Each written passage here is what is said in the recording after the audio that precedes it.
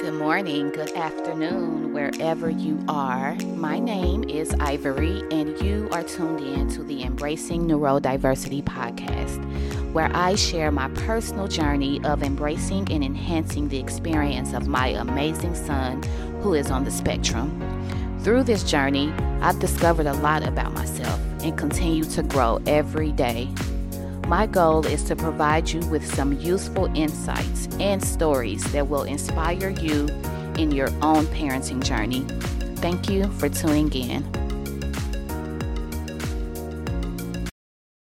Hi, everybody. Welcome back. Thank you for tuning in, per usual.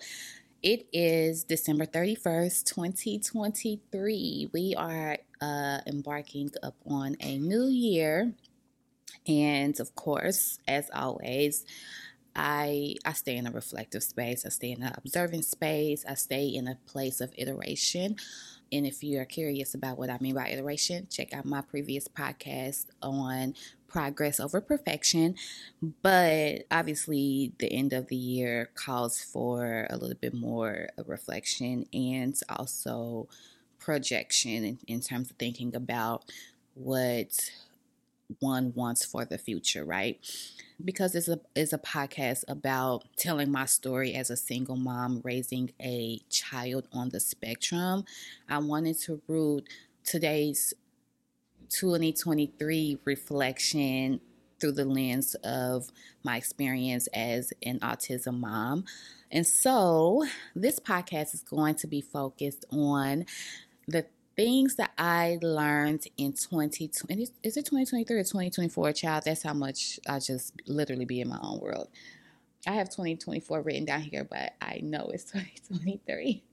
It's 2023. Anyway, so I wanted to focus today's podcast on what I learned about being an autism mom.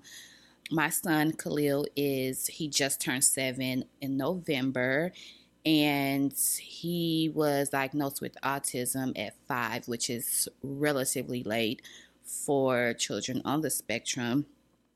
And so it's been almost a year and a half, almost 2 years. It'll be 2 years in March, actually, that I learned that he was on the spectrum, right? But I've mentioned this in previous podcasts that, when he was 2, 3, 4, 5, and I saw some of his delays, particularly in his speech and his social engagement, that there were inklings and there were signs, right? And so I wasn't completely shell-shocked by the news, but it still was a journey to adjust, and the grieving process, which is ongoing.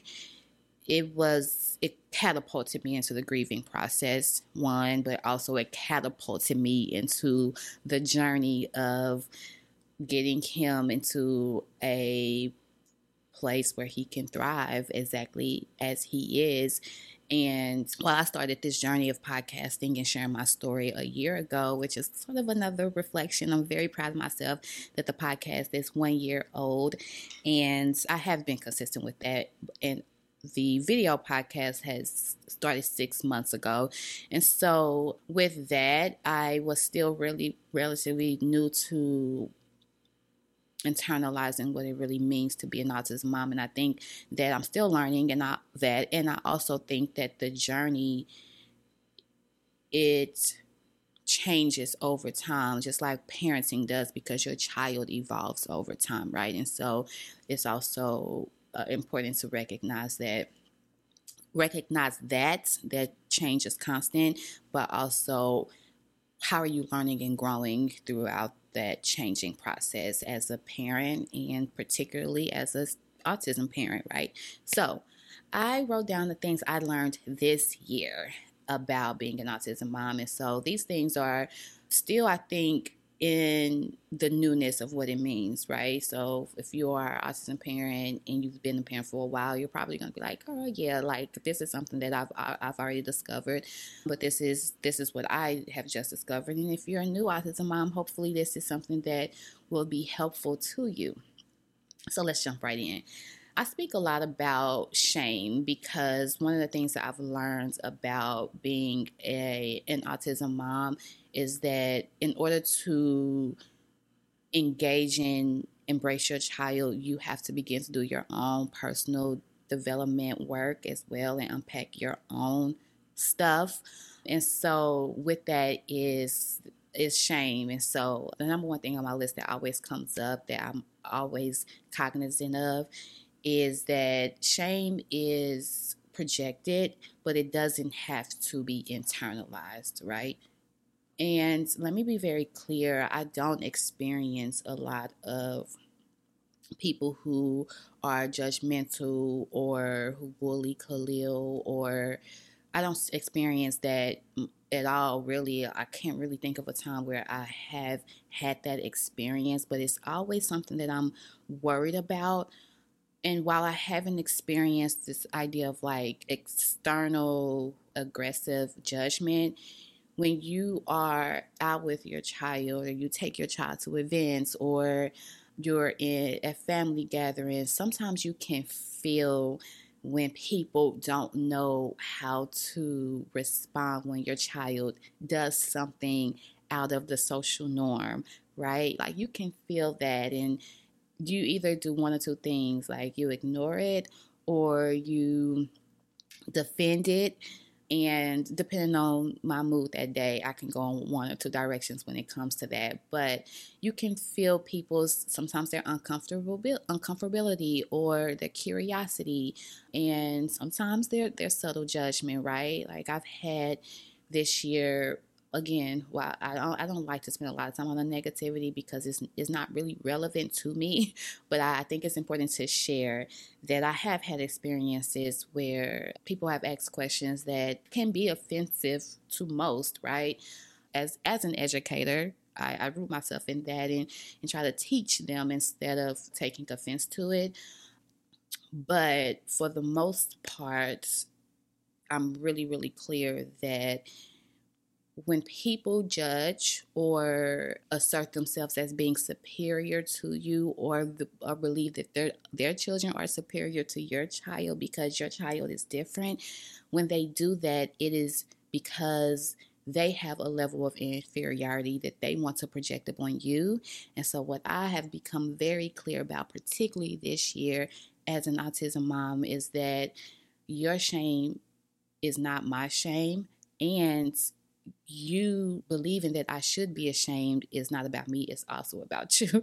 And so I do my best to operate in a space of pride for my child and pride for the family unit that he and I have created together, despite all of our hardships and barriers, right? And when I'm moving in that space, people respond accordingly. And so that is something that's a muscle that I've had to build, and that I am continually rooting myself in. And the last thing I'll say about how you don't have to internalize shame is that when you operate in a space of pride, you teach your child to do the same thing. And that is really the ultimate goal. So number one, shame is projected, but it does not have to be internalized. Number two, if I don't advocate for my child, then they won't learn to do it for themselves. For me, and perhaps millions of other autism parents, the primary fear is that when I'm gone from this earth, will my child be able to be independent and thrive in the world, right? And we know that there's a spectrum, and so every child experiences autism differently and has different supports and access to different opportunities. And so the way that they thrive in the world may look different according to their family makeup and according to their DNA and where they land on the spectrum. For me, I'm choosing to operate in a space that my child is not only going to survive in this world independently, but he is going to thrive. And one of the fundamental ways that he is going to do that is if I teach him to accept himself fully as who he is and to advocate for himself. And you teach your child to advocate for themselves by modeling that behavior, not just telling them to act, but you also act on their behalf. You do it in front of them, you do it behind the scenes. Advocating for your child is, and more often than not, oftentimes can make or break their experience of what it means for them being on the autism spectrum, whether that is in educational spaces with their teachers and as it relates to their IEP, which we'll dive more into that in another podcast, advocating in healthcare spaces when it comes to their health needs, and also advocating when it comes to social spaces with family members and what they need and what they don't need, what they eat, what they can't eat, what they don't want to eat. Like advocating for them so that they can learn to do it for themselves. One of the things that Khalil does pretty clearly and often is if he doesn't want something or does not want to do something, he is going to say no indefinitely.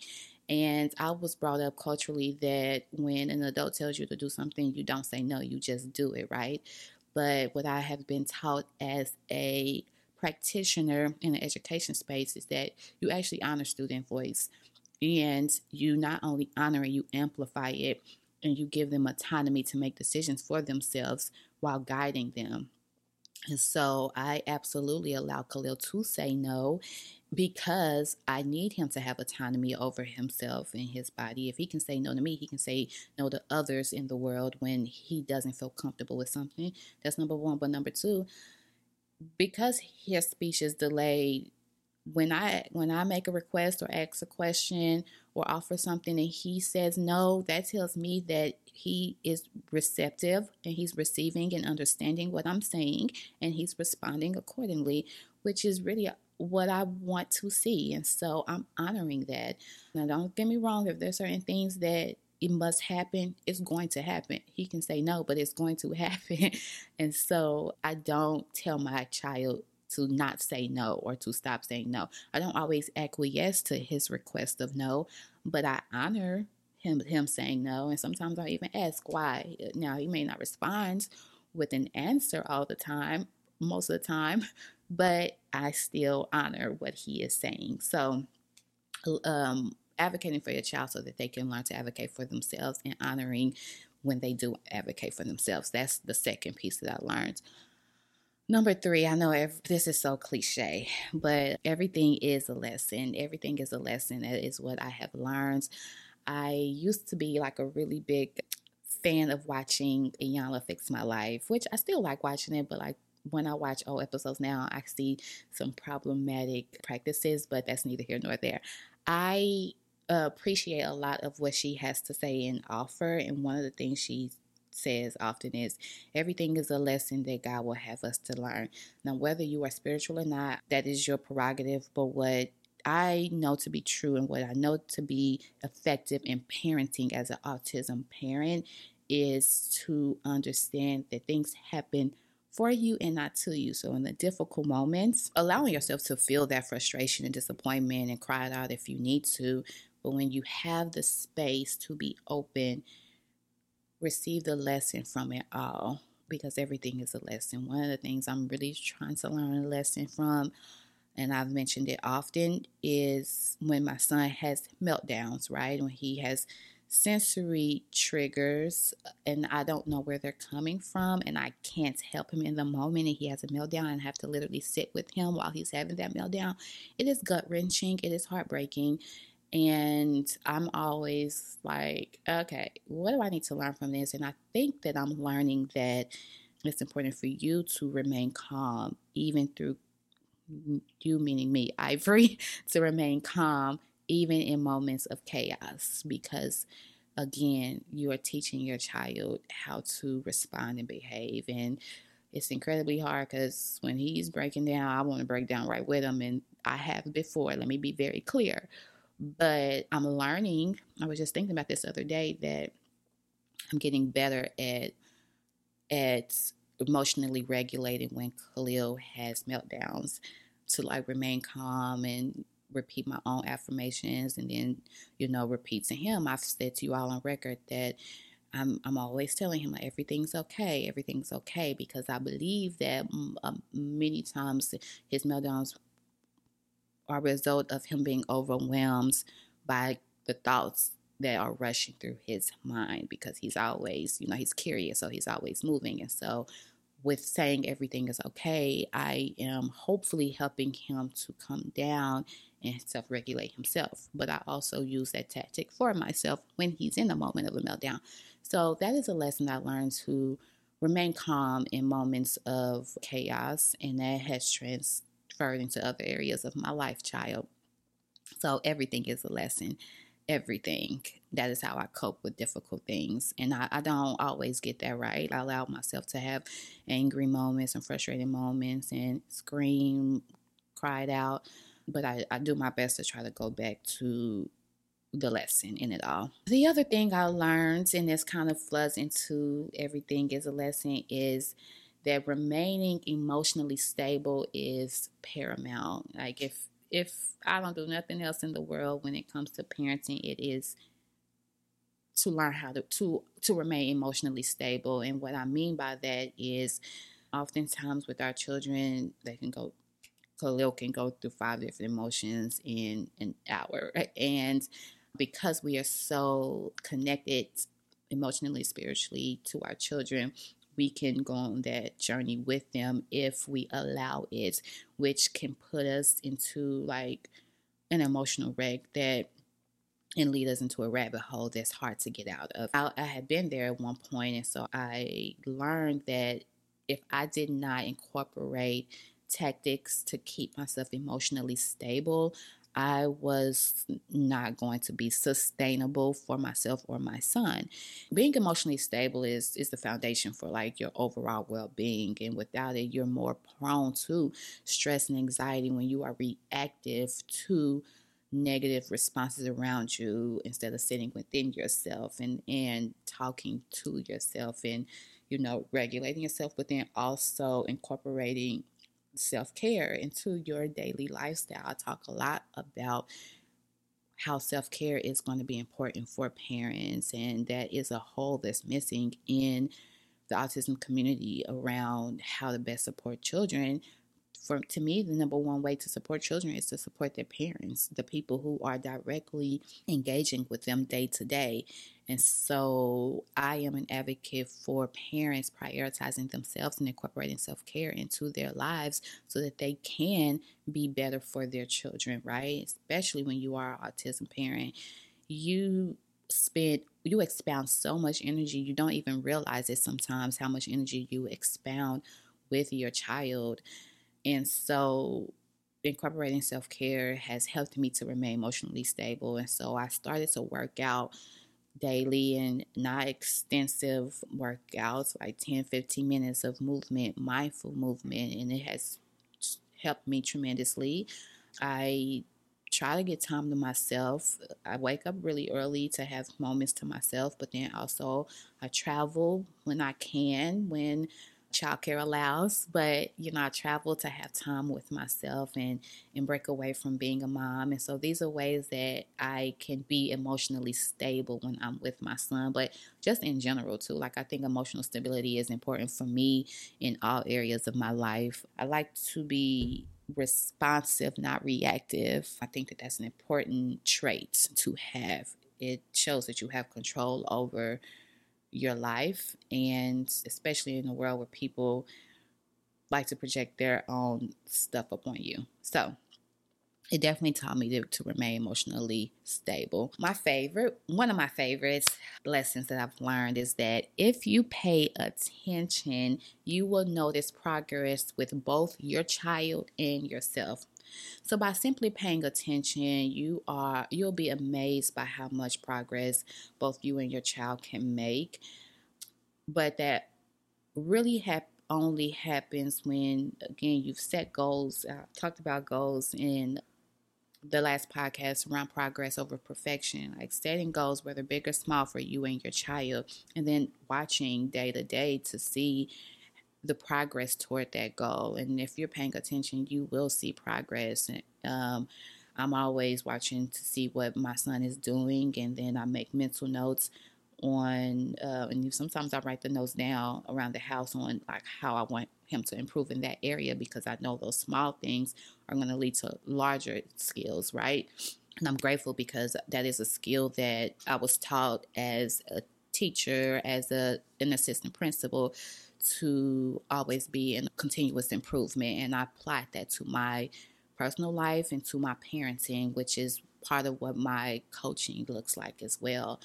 But if you pay attention, you will always see progress with yourself and with your child. Yesterday, I was so happy because my son zipped up his coat independently, whereas, like, I remember vividly that was something that he struggled with. And, like, I just went into, like, complete praise and joy and, praising him and God and like all the things, because I remember a time where he couldn't do it, right? And I was just like, I'm kind of tired of doing this for you. And so now he does that. And these are the things that I live for and that I celebrate.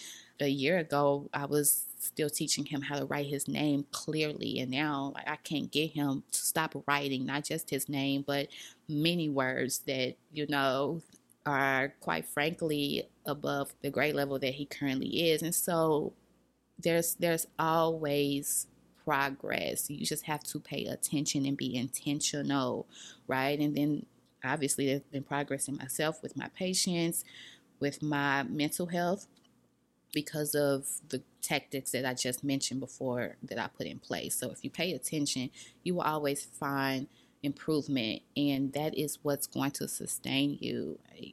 Oftentimes what makes us most discouraged as parents is like this fear that like our child isn't growing, but they are, and they will if we create a nurturing environment and if we pay attention. Number 6, and lastly, to fully embrace your child, because you all know that this is embracing neurodiversity, and embracing means to not only accept but to lean in and make who they are an integral part of your lifestyle. And so I've learned to fully embrace your child, you must learn to also embrace yourself, which requires vulnerability. And so it's very difficult to embrace someone exactly as they are if you aren't happy with who you are, which is why, again, focusing on supporting parents emotionally, mentally is key, right? And so it does require vulnerability and being kind to yourself so that you can extend that to your child. And that is incredibly difficult. It's easier to be vulnerable and to embrace and love yourself in private. It's difficult to also in embracing yourself, you really have to be honest with yourself about your journey and the things that you need to improve on, which takes a huge amount of vulnerability, because that means that like you're not perfect. Of course we're not, but also like you've made mistakes, you've done things that have hurt people. We all have, and like accepting those things and learning from them and then moving forward, right? But that's easier done in private. It's incredibly difficult to do that in public because people love to judge.